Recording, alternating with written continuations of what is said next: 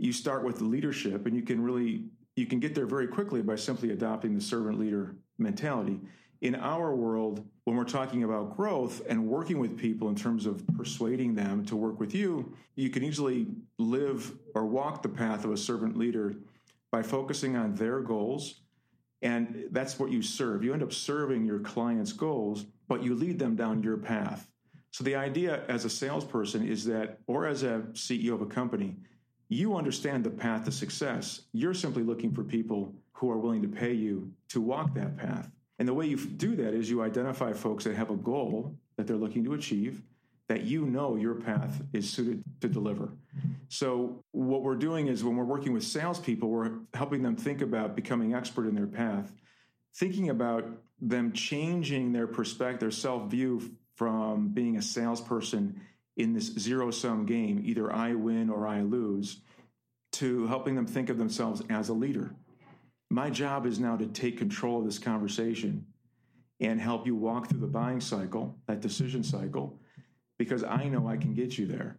And instead of me pitching you on my product or service, I'm going to spend most of my time understanding your goals, the impact of success or failure, the impact of doing nothing, what's been blocking you from getting there, and then helping you understand my solution in the context of those three questions, the answers to those three questions. And by doing so, I become less focused on me as a salesperson and much more focused on my client.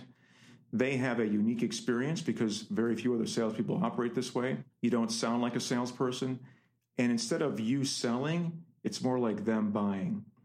So what's nice about this approach is, as a servant leader, if somebody has a goal that I can deliver and they have an impact that creates enough value, now I can decide whether or not it makes sense for me to help them or whether it makes sense for me to refer them to someone else.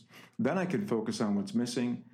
I can map what's missing to the capabilities that I bring to the table and create not just a sale, a win, but a long-term relationship. This makes a lot of sense. And your perspective of approaching this conversation as a leader, I think that's a paradigm shift for me too, because I know that when people are higher level negotiators, the impetus is upon them to drive the conversation because you know you have the skills to lead us in a place where this conversation can actually be productive.